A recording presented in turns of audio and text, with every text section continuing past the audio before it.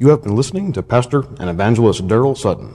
For more information, you may write to P.O. Box 362, Red Cloud, Nebraska 68970. Again, the address is P.O. Box 362, Red Cloud, Nebraska 68970.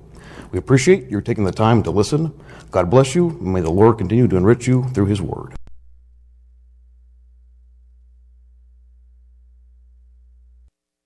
Ephesians chapter 2. Ephesians chapter 2.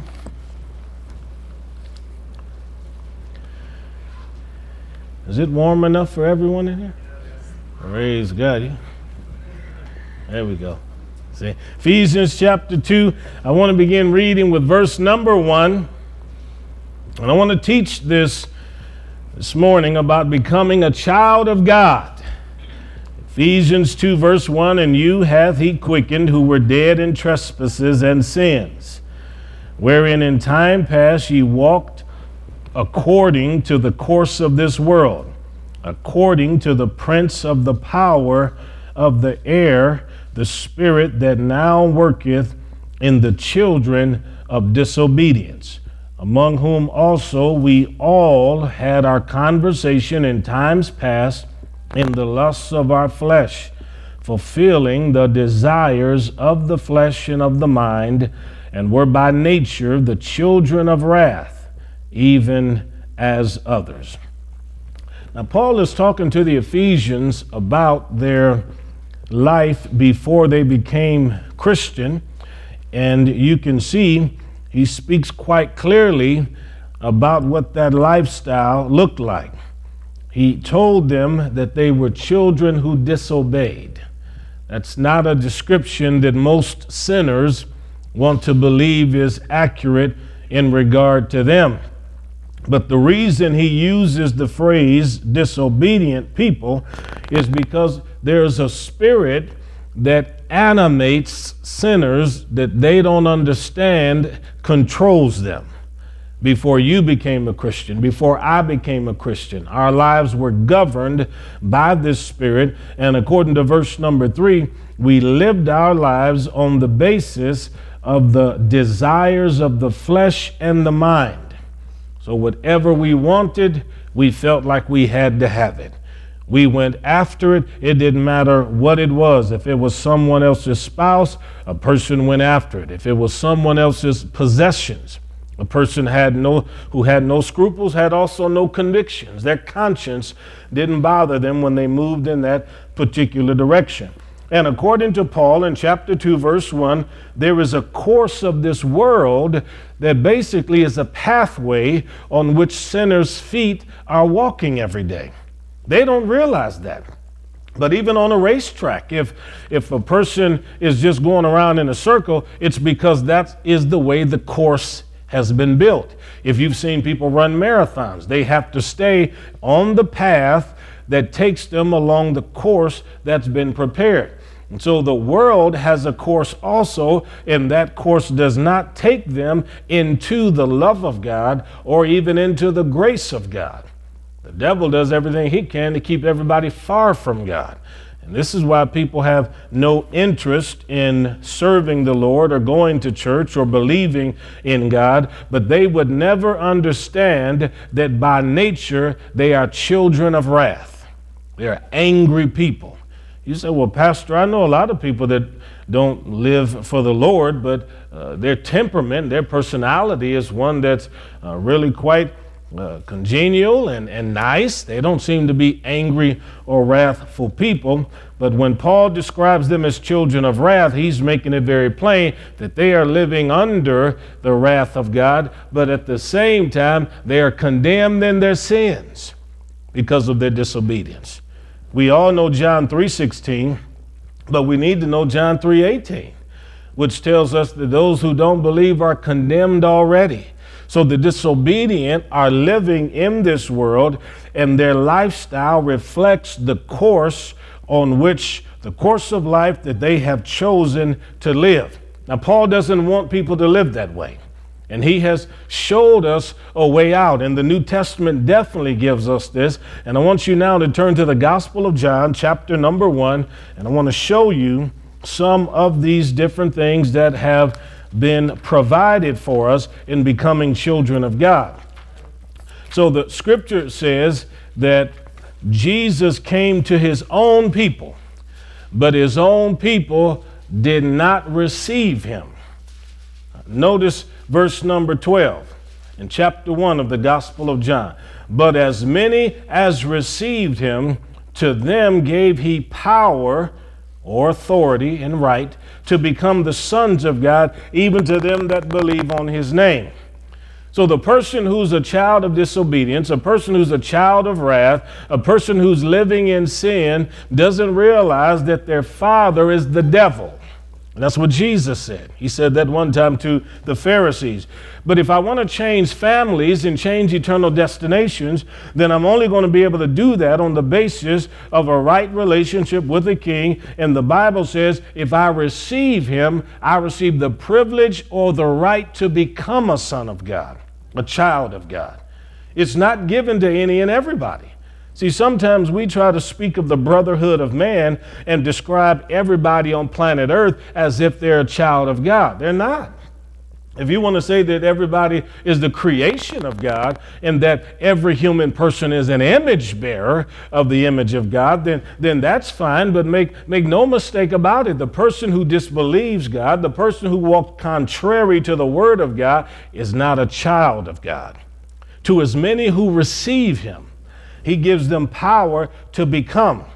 So if I have power to become, that means there's power to change me and power to transform me. Once I move from darkness into light, which can take place faster than it takes me the time to snap my fingers, then my heart changes. My mind has been illuminated with the word of God, and the Lord goes out of his way now to ensure that his desires have become my desires. So I look like him, I act like him because I'm a child of God. You look like and act like your parents. You have the same habits that they have. Sometimes you don't even understand that you have certain habits that come from them. One time Tiffany was at home visiting with my family, and she noticed before my mom would drink a soda pop, she'd walk over to the freezer and put it in the freezer for 10 to 15 minutes before she'd drink it. Well, I've always done that. And of course, if somebody would have asked me why I did that, I don't know that I would have said because my mom did that. But she knew immediately that's where I picked up the habit. So the person that is born of God, they will develop the habits of God. Now, what was one of the habits of Jesus? He went to the synagogue. And what did he do at the synagogue? He read the word. The scripture says in Luke chapter 4, it was his custom to go to the synagogue to worship. It's our habit, it's our custom to gather together. This is how the Lord has designed it. So the scripture says, let us not forsake the assembly of ourselves together, as the manner of some is. So much the more as we see the day approaching.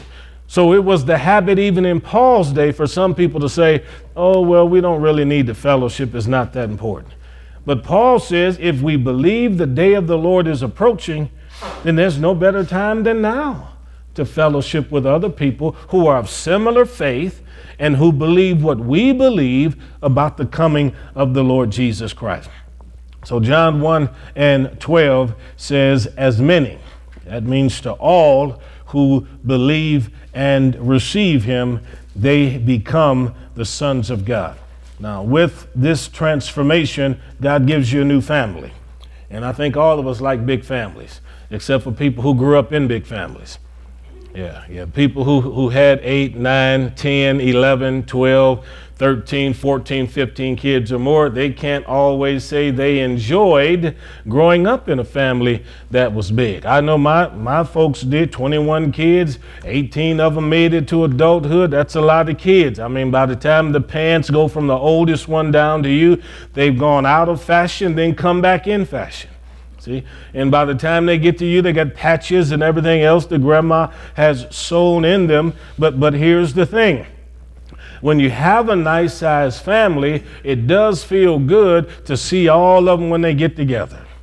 You know, you see those pictures, and here is mom and dad, here the kids, here the grandkids, and here the great grandkids, and here the great great grandkids. And if you live long enough to see the great great great grandkids, you may not know who all of them are by then, but you have a large family there, and it's beautiful to see the generations over time. Well, think about what God sees when he looks at every generation that finds itself filled with people that have accepted his son.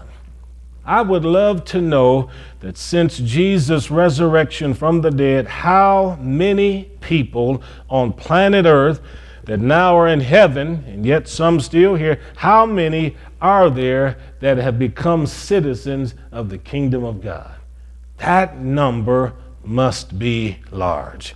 Heaven has to be filled and running over with people that love the Lord. We don't even know how big our family is. You're going to meet people you've never known that were related to you by the blood of Jesus. Isn't that going to be wonderful?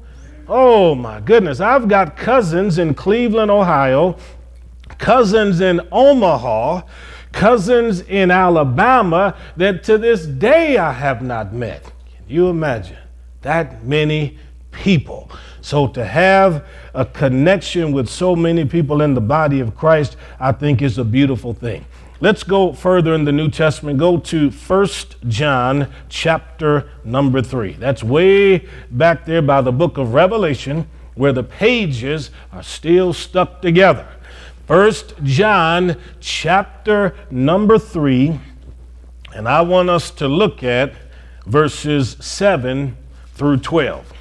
We're talking about becoming children of God. Little children, let no man deceive you. He that does righteousness is righteous, even as he is righteous. He that committeth sin is of the devil, for the devil sinneth from the beginning. For this purpose the Son of God was manifested, that he might destroy the works of the devil.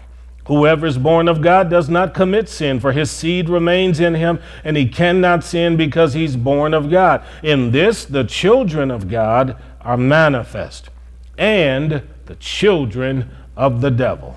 Whosoever does not righteousness is not of God, neither he that loveth not his brother. And this is the message that you heard from the beginning, that we should love one another. Now he illustrates it this way. Not as Cain, who was of that wicked one and slew his brother.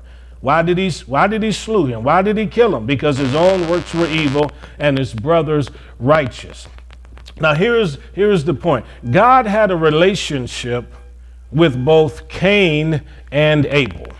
When Adam and Eve were placed out of the garden, then of course they understood that it was God's garden, and God was the one that had imposed upon them the custom of offering sacrifices. Obviously, Cain wasn't pleased with the kinds of sacrifices God wanted. And Cain decided he'd offer to God not what God desired, but what Cain believed he could get away with in presenting to God. There was no law. There was no Moses law. There were no rule books. The only thing they had to live by was the word of God. And yet verse 12 says of Cain, he was the wicked one. Now he was wicked before he killed his brother. Why was he wicked? Because he was offering the wrong sacrifice. In his heart, he felt he could give to God whatever he wanted God to have. And he didn't care anything about God's feelings. He wasn't interested in grieving the Holy Spirit or anything like that. So from his perspective, he can do whatever he wants to do, and God has to accept him. Now tell me that's not the way a lot of people believe today. I can offer to God what I want him to have. I can give him so much of my heart, but not all of it. I can give to him whatever I want with respect to tithe and offering. I can give him however little of my time that I want him to have, and yet he is obligated to love me. Well, the person who goes down that road and chooses to do their own thing is only one step away from murder. You say, how is that? Because the man or woman that rebels against God, rebels against the wishes of God, will take the easier step of turning around and rebelling against their own kind. The person who will disregard God will also disrespect one another. The person who has no regard for the Word of God and what the Scriptures teach will also have no regard for you. So years ago, when I think it was Miss Shirley MacLaine, and she wrote her autobiography, and she was talking about, all reincarnation and stuff that she believed in and the different lifestyles she thought she lived in the other incarnation she had on planet Earth. When they interviewed her and talked to her about, well, what about somebody who's raped? And then she just came out and said in the interview something to the effect that, well, that person had to go through that in order to get ready for a better lifestyle when they're reincarnated in the future. Well, listen, if you have no respect for God and no respect for God's word, then you won't have any respect for people. And this is what we have here with Cain. He has little regard for God, and so his jealousy and envy for his brother brought him to a place where he killed him. Now, there had been no death at this point, no human death, but yet this man had no problem at all shedding the blood of his brother to see what it would look like to watch someone die. And that's exactly what he did. Without Moses' law, without any kind of rule book, he went contrary to the voice of God, and this man murdered his own sibling.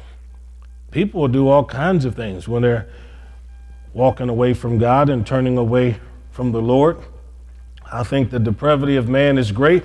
Jeremiah said, the heart of man is desperately or deceitfully wicked. Who can know it? That is to say that inside of you and inside of me, there are the kinds of sins that could be manifested that would even shock you if given a certain temptation, you'd yield to it. We'd be surprised, you see. We'd be absolutely surprised. Let's turn to 1 Corinthians 14 now. 1 Corinthians 14. So a child of God, when he or she is changed, should live in accordance with the word of God, even as Abel did. Abel lost his life because of it. But notice in 1 Corinthians 14, Paul in verse 18 says, I thank my God, I speak with tongues more than ye all. Yet in the church I had rather speak 5 words with my understanding, that by my voice I might teach others also, than 10,000 words in a tongue or unknown tongue. Brethren, be not children in understanding, howbeit in malice be ye children, but in understanding be men. So notice this verse is about maturity. It's about our approach to the things of the Spirit, the operations of God in the local church, and he says that with regard to our understanding, we should be mature. Now, you'd be surprised how many immature Christians there are. But this is what Paul is trying to address. When we become a child of God, it should be our desire to grow in grace and in knowledge, to understand the character of God, to understand the operations of God. So this is why he said, in malice or anger, be like a child. Now, how do children act when they're upset with one another? They're mad for a moment, and then a few minutes later, they're back to playing with one another again. You watch a couple of toddlers, they'll pull on something and snatch on it, and one might haul off and hit the other one or something, and then they'll get reprimanded, and voices will get loud from mom and dad and the grandparents. Somebody's backside might get swatted, and people might puff and pout. But I'm telling you, 15 minutes later, they're back to rolling around, laughing, tickling one another again. And Paul is saying this is how we should be as mature Christians. We should be like children with regard to our anger and our malice. Now, I think that I think adults are experts at holding grudges. Yeah. You ever met somebody like that? Can hold a grudge and hold it a long time. And then if you ever have cross words with that person, they can bring up from the Rolodex of their memory stuff that you did 37 years ago, tell you what you were wearing, where you were at when it happened, even after you have begged and asked them, please forgive me. See? Yeah. Well, I mean, kids don't usually hold on to memories like that. Bible says love keeps no record. But we have a tendency to keep a long record. But with regard to understanding, he said, let's be mature. We don't expect a 7-year-old to understand how to pay the bills or understand the economy of a house. But we do expect a teenager to learn these things so that when they become an adult, then they can enter into this and learn how to manage a checkbook, learn how to pay bills on time, and establish a good credit rating. We expect that. The Bible says be mature. So we understand from this then, our approach to the operations of God and to how we live with one another shows whether or not we're mature or immature. A person who's easily offended and every other moment they're angry and mad at someone, I don't care if they've been in church 50 years, they're immature. The person who will go out of his or her way to ensure that they are always right, regardless of the fact that the evidence may show they're wrong, but will argue you into the ground in order to be correct. That person is immature. See, no doubt about it. The Bible says we should be mature in our understanding. That means the way that we comprehend and the way that we grasp truth. If you tell a child 2 + 2 = 5, it's going to be some time before you work that out of them. Because if they come to believe that 2 + 2 is 5, every time they stand up in front of that class and the teacher says, okay, now tell me how much is 2 + 2? 5. They don't say, okay, count what's on the board there. And they say, well, I'm still telling you it's 5 because that's what my brother told me. See? And you have to work that out. And as a Christian, we are constantly using the Word of God to free people from things that are untrue and to free people from ignorance. And the only way to conquer ignorance is through the wisdom of God. That's the only way. The understanding. And the Bible says, with all you're getting, get some understanding. So none of us know it all, but we want to know more than we know today. And the more that we do know, the maturer we can be in how we handle the things of God. If someone were to ask you, have you ever heard someone give an utterance in tongues with an interpretation? If you've been around here long enough, you have heard that. So somebody else comes along and they said, well, I just think stuff like that then passed away a long time ago. Well, if it passed away a long time ago, there's certainly thousands and thousands of churches on planet Earth still doing it today. Somebody needs to tell God it stopped a long time ago. See? Yeah. And this is why Paul is talking to them, saying that in the congregation, I would rather use my own language than to speak with tongues. So, of course, if I'm ministering here or somewhere else, if God gives me an utterance in tongues, I'll give the interpretation and just share what the Lord has just shared on the inside of me. I've done that numerous times all across this nation. But at the same time, I don't just get up at the beginning of every service and then just start talking in tongues because I can. No. Paul said nobody can be edified that way. If I stood up here right now and quoted something or said something to you in Arabic, and then at the end of it said, okay, everybody say amen, and I even said that in Arabic, there wouldn't be one person that would say amen because you wouldn't understand a thing. If I did the same thing in Arabic or Aramaic or even in Turkish, you still wouldn't understand a thing. So this is why in church, Paul says, I'd rather speak with my understanding so that everybody can grow than to just have everybody just going off in different languages. It's a matter of maturity.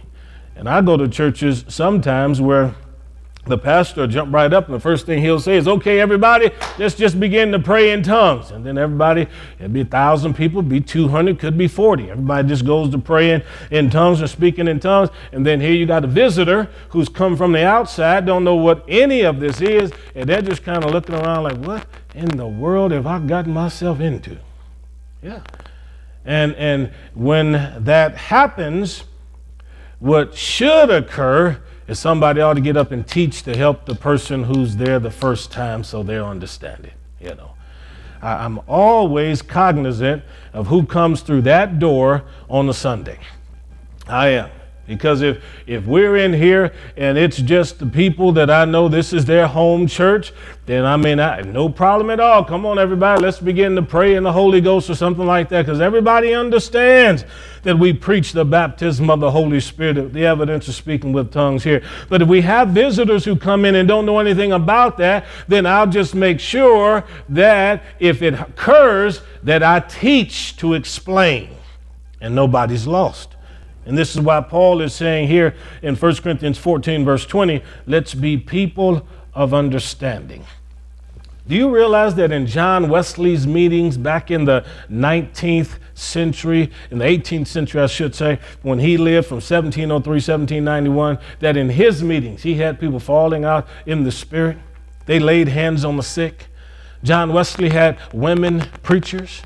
He had people that would begin to speak in other tongues in his meetings. You can read his diaries and people can find that out. But the people today who follow John Wesley don't continue the teachings and beliefs that he had. No, they don't even talk about it. Don't know anything about it at all. But yet that man had a revival in England that was so great that it kept back confusion for at least 100 years because of how he preached the gospel. And he sent men and women in every direction, holding classes in different homes. Let's go to Ephesians chapter 4 now. Ephesians chapter 4. Notice then in Ephesians 4, look at verse number 13. Till we all come in the unity of the faith and of the knowledge of the Son of God, unto a perfect man, unto the measure of the stature of the fullness of Christ, that we henceforth be no more children. Remember, we're talking about becoming children of God. Tossed to and fro and carried about with every wind of doctrine by the sleight of men and cunning craftiness, whereby they lie in wait to deceive. So according to this, there are a lot of doctrines in Paul's day. And Paul says, I don't want you to follow every new belief that comes along, whether it's a new belief about Jesus or a new belief about some other deity. And he uses the illustration here again, children. Why does he use that illustration? Because children, as you know, are very gullible when they're small, very naive. Yeah. And so I know this to be the case because when just about every kid that's come up in this church, when they were tiny, I teased all of them just to see how much I could harass them. Yeah, I'd walk up to some of the little ones when they were small and I'd say something like, did you know that when the stork dropped you off at your mom's house, they didn't want you at first? I mean, they look at me, what? I said, it was bad. I said, we had to go over there and talk mom and dad into taking the little basket into the house with you. Really? And you know what they do? When they were little, they'd run right over there to mom and dad and ask.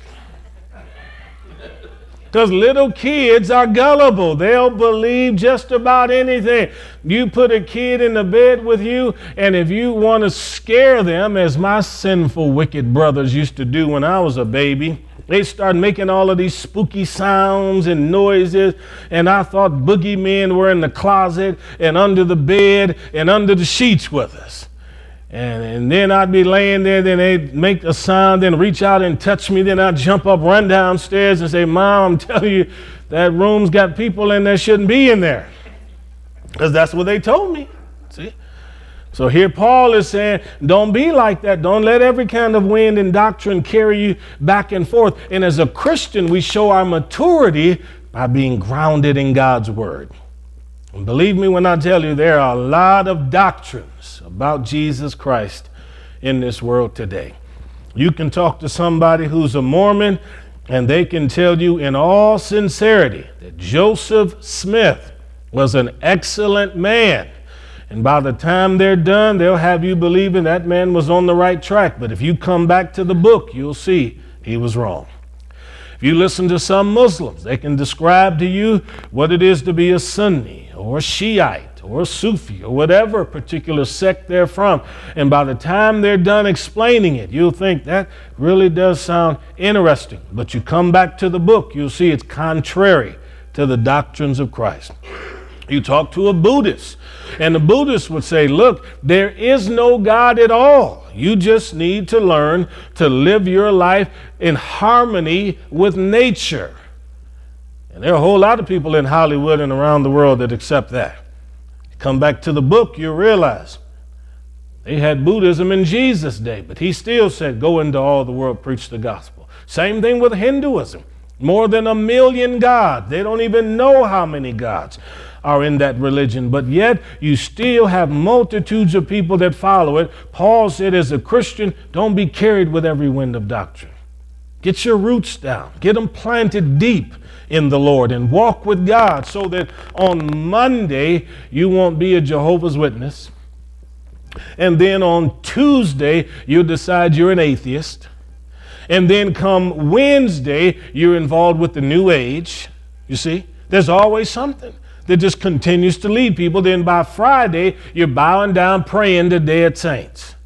No, get your roots deep in God and understand that there's one mediator between God and men, the man, Christ Jesus, and don't be like the people who allow all of these things to carry them back and forth.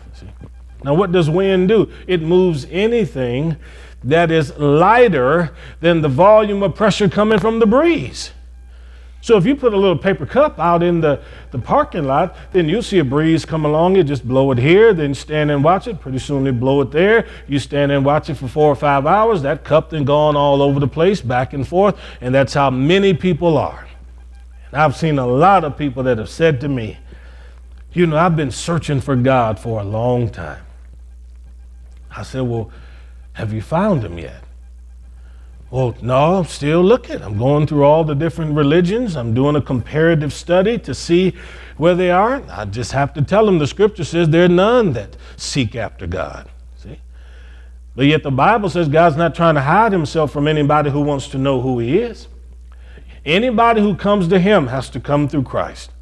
He who hath seen me have seen the Father. If they don't come through the Lord Jesus Christ, they'll never find him at all. But just like the foam on the wave, on the crest of a wave, when you watch the current come into the shore and then you watch it go back out, all these different waves going in and out, but you can see the debris very often is moving in different directions. See? Here's all the trash and the flotsam that's there. It moves, it goes just a little bit of movement. And here it's 1 mile, 2 miles, 10 miles out into the ocean. This is what happens with us. You follow every wind of doctrine and you never ever really get situated in Christ the way that you should. And this happens with all of the different types of churches we have. So we baptize in the name of the Father, the Son, and the Holy Ghost. Because that's what Jesus said in Matthew, go into the world and do it. And then the Gospel of Mark. So that's how we baptize. But then you'll find some people, they run through the book of Acts and they see the places where they said these folks were baptized in Jesus' name. Then all of a sudden they think that's the only way to baptize. And if you don't baptize in Jesus' name, because in their mind, if you baptize in the Trinity form, you're not baptizing in Jesus' name, then they don't think you've been baptized right. So if you leave one church and go to another church, then the people in the Jesus name only church want you to be rebaptized again. But then there's some churches don't even believe baptism is for this era anymore. No. I've met people that believe if you're not baptized in Jesus' name, you're not even saved. Think about it. Different variations. I had one man show up at one of the other Bible studies one time. He told me if you don't speak with other tongues, you're not saved. I said, where in the world did a creature like you come from? Where did they find you? They don't have anything like that in the Bible around here. I've read in the backs of magazines where people, they'll send off for a videotape series that'll teach them how to become a prophet. Now think about that. It's $147. You send it into a ministry. They send you back 24 videos or something. You watch the videos. You sign the little certificate, send it back. Then they give you something. And now all of a sudden you can say you're a certified prophet. Every wind and doctrine. Utter deception. I remember years ago preaching a camp meeting, and where they had me staying, the lady of the house, she had me in there for breakfast. So it's me, her hubby, several other preachers, and everybody else had went out under the tent because they were going to the prayer meeting. I'd gotten up a little bit later because I was up later that night preaching and praying for people, so I slept in. So we're sitting here at the kitchen table, and she asked me if she could share with me about a dream she had. I said, sure. She told me about a dream she had where an angel came to her, a female angel came to her and told her all of these different things that she specified. And then afterwards, she asked me what I thought about that. I said, well, I think it's unbiblical. She said, unbiblical, why? I said, well, because all the things that you just told me just aren't true. And I said, I don't think you can find any kind of semblance of any of that in the scripture. And I was very diplomatic in the way that I shared that with her. And I said, we have to come back to the Bible. And I'll never forget her words to me, pointing at the Bible. She said, I don't care what that book said. That was my angel. See? Okay, well, it's yours. You can have it. I don't want it.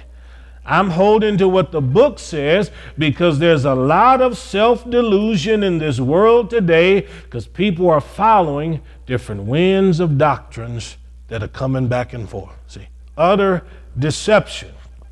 So we know then that the scripture says in verse 15, we should speak the truth in love. Let me give you one more. Turn to Matthew chapter 5. Very interesting text in talking about children and becoming children. Matthew 5, verses 43 through 45.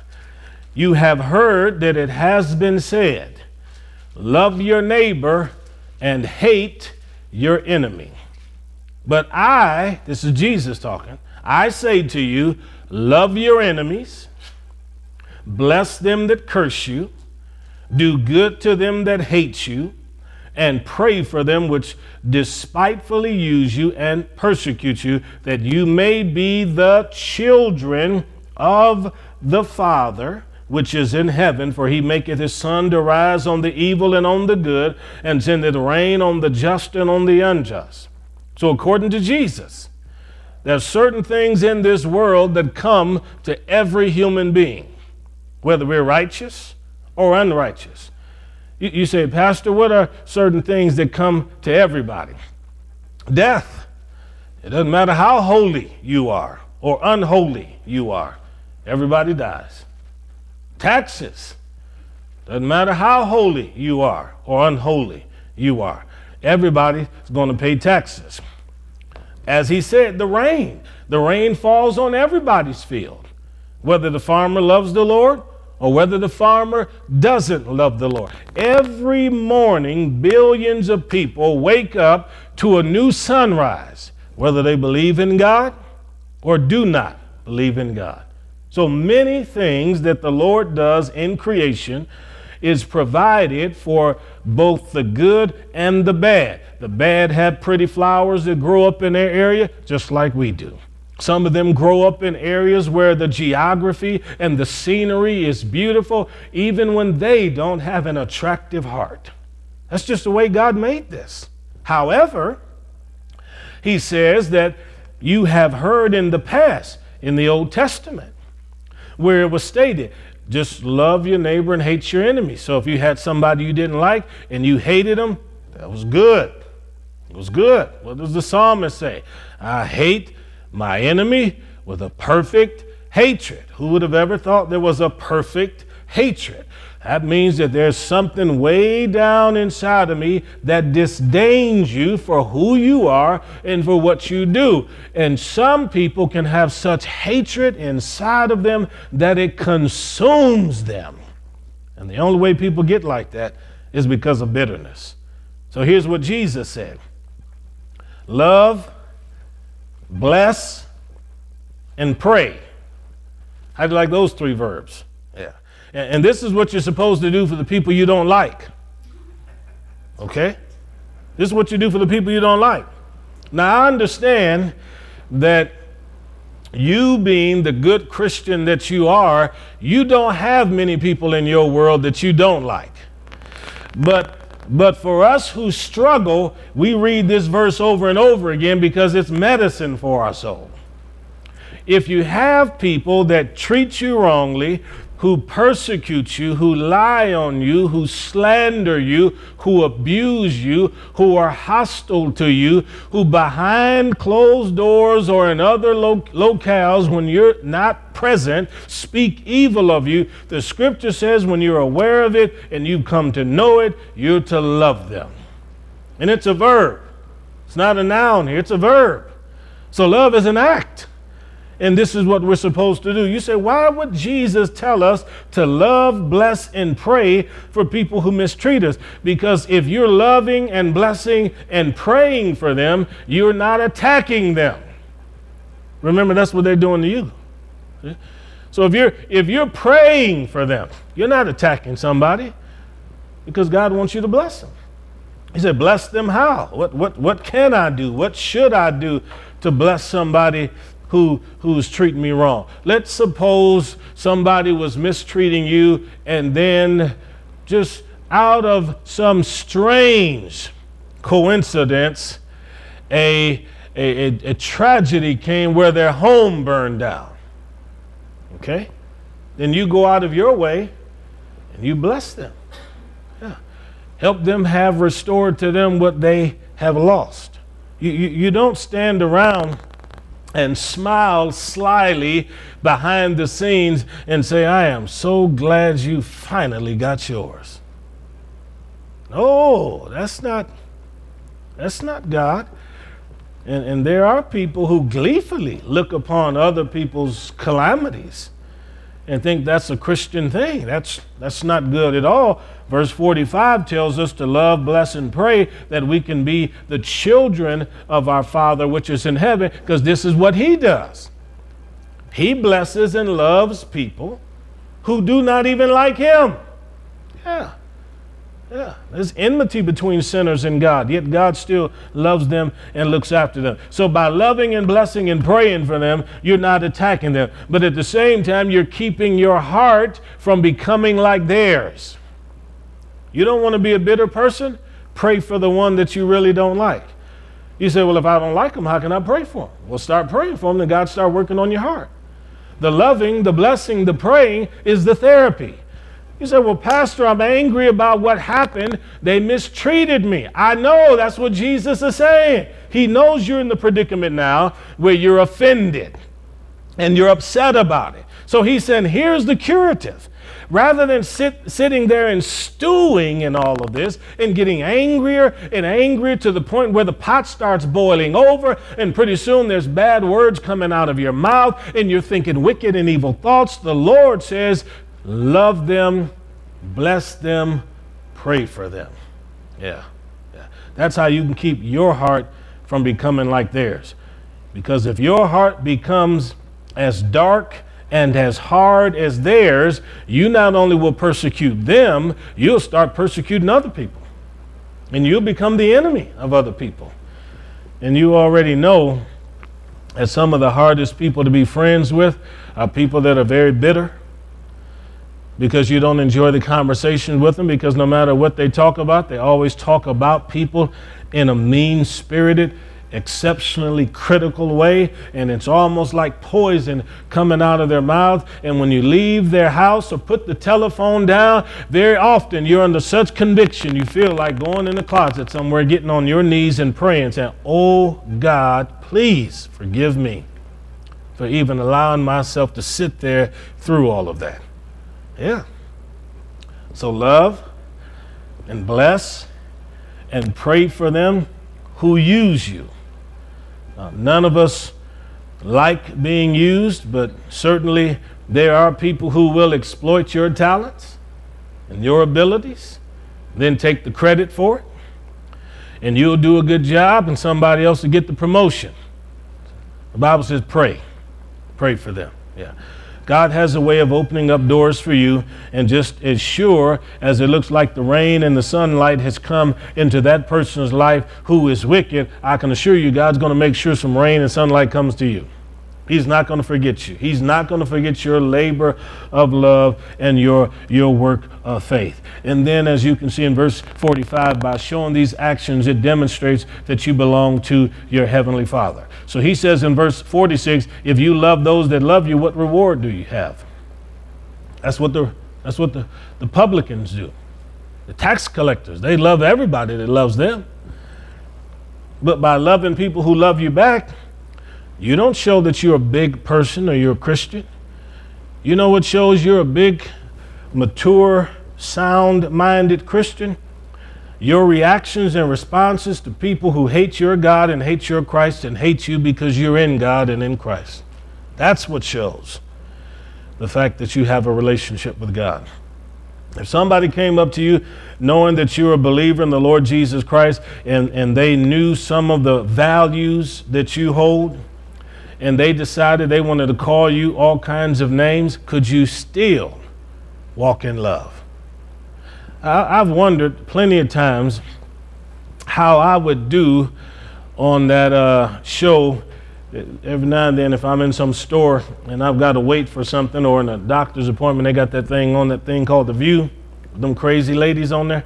I've wondered sometimes if I was stuck at the table with them ladies, how in the world would I react to some of the things that they say about Christians and people that hold to biblical traditions and biblical values? I'd like to believe that my responses would be direct and I'd speak the truth in love. The reason I say I'm challenged when it comes to that is because I don't act that way when I'm sitting there watching it on television. See? Yeah, I'm honest. I'm just being honest.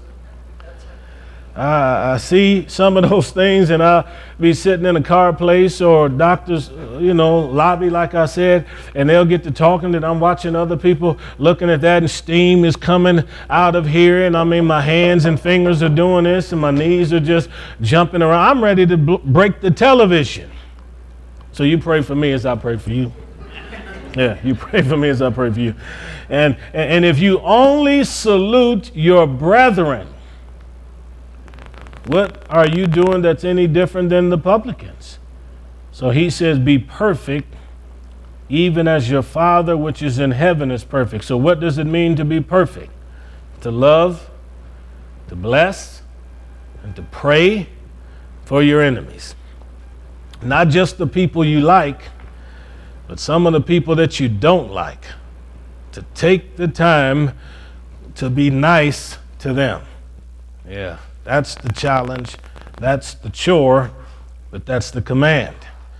And we'll never get around it. And for thousands of years, we've been trying to get around it. I've told plenty of church people, you may not want to love me, but you got to love me if you want to get to heaven. There's no doubt about it. You've got to, and I've got to love you too. There's no way we can get out of this, because the Bible says if I don't forgive you and you don't forgive me, our Heavenly Father won't forgive us. And the only people that are in heaven are forgiven people, as far as I know. I'd hate to be on the outside, standing at the gate trying to get in, and the Lord said, well, if you had just forgiven that brother or sister, we'd be bringing you in here right now. But because you haven't, That's why there's outer darkness out there, and you're just kind of drifting off there into that area. No, folks, I don't want that at all. It's a whole lot easier just to walk in love and trust God. Amen? Amen. Let's stand. Let's stand. This is how we become children of God. Act like a child of the King. Now remember this week when you are challenged by someone who's not always the most lovable. Remember that, and somehow ask God to give you the grace to bless them anyhow. I've found that if you're ever angry or upset with a preacher and you need to bless a preacher, the best way to do that is with a pecan pie. I found that. The Bible says you reap what you sow. See, you reap what you sow. Come on, let's pray. Father, when you look down here upon us today, I hope that you see a garden of praise and one of love. We all have our own flaws and defects and failures. You know all about that. But yet, God, we come because we love you and we honor you, and we're here worshiping you out of a pure heart. So God, cleanse us, purify us, forgive us of all of our sins. Help us to draw closer and closer and closer to you. Because God, we want to be children of our heavenly King. We want to illustrate your characteristics. We want to exemplify godly behavior. We know that the coming of the Lord is nigh, and we want to be prepared when that trumpet sounds. In Jesus' mighty name, and everyone said, amen, amen, amen.